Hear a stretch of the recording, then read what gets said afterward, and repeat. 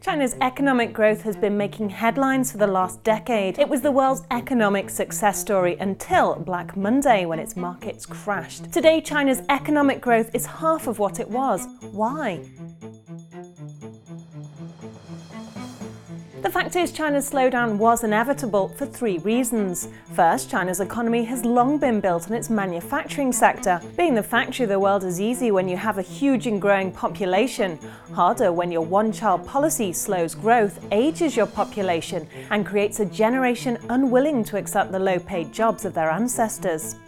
China's government is trying to move from a manufacturing and export-driven economy to a service and domestically driven one. So exports are declining after decades of 20% annual growth, a huge part of China's latest slump. Second is China's response to the 2008 financial crisis. The government spent $586 billion to stimulate the economy. This worked in the short term, bolstering industry and commerce, but it left a legacy of debt and dozens of ghost cities, bad assets doing nothing to sustain the first burst of growth. In 2014, China aggressively cut the cost of borrowing. Again, this stimulated the economy briefly, especially at a local level, but householders are now servicing unsustainable debt instead of spending it in the real economy. China's final stimulus came in August 2015, when China abandoned its currency peg with the dollar and reduced the yuan's exchange rate 3 times in just 1 week. This was done to make the country more competitive, but it also caused shockwaves in markets worldwide and prompted cries of manipulation.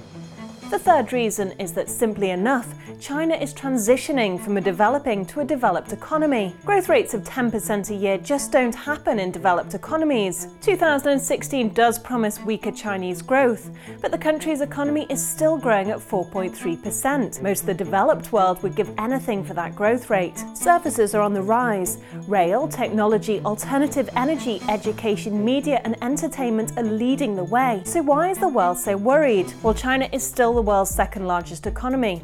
Anything China does causes huge economic waves. The currency needed to be devalued and probably needs to be devalued even further. The country's markets have been developing alarming bubbles. These need to normalize. But as China shifts from an export-led economy to one more domestically driven, its impact on other countries should drop. China's role as the vacuum of the world's commodities will continue to recede.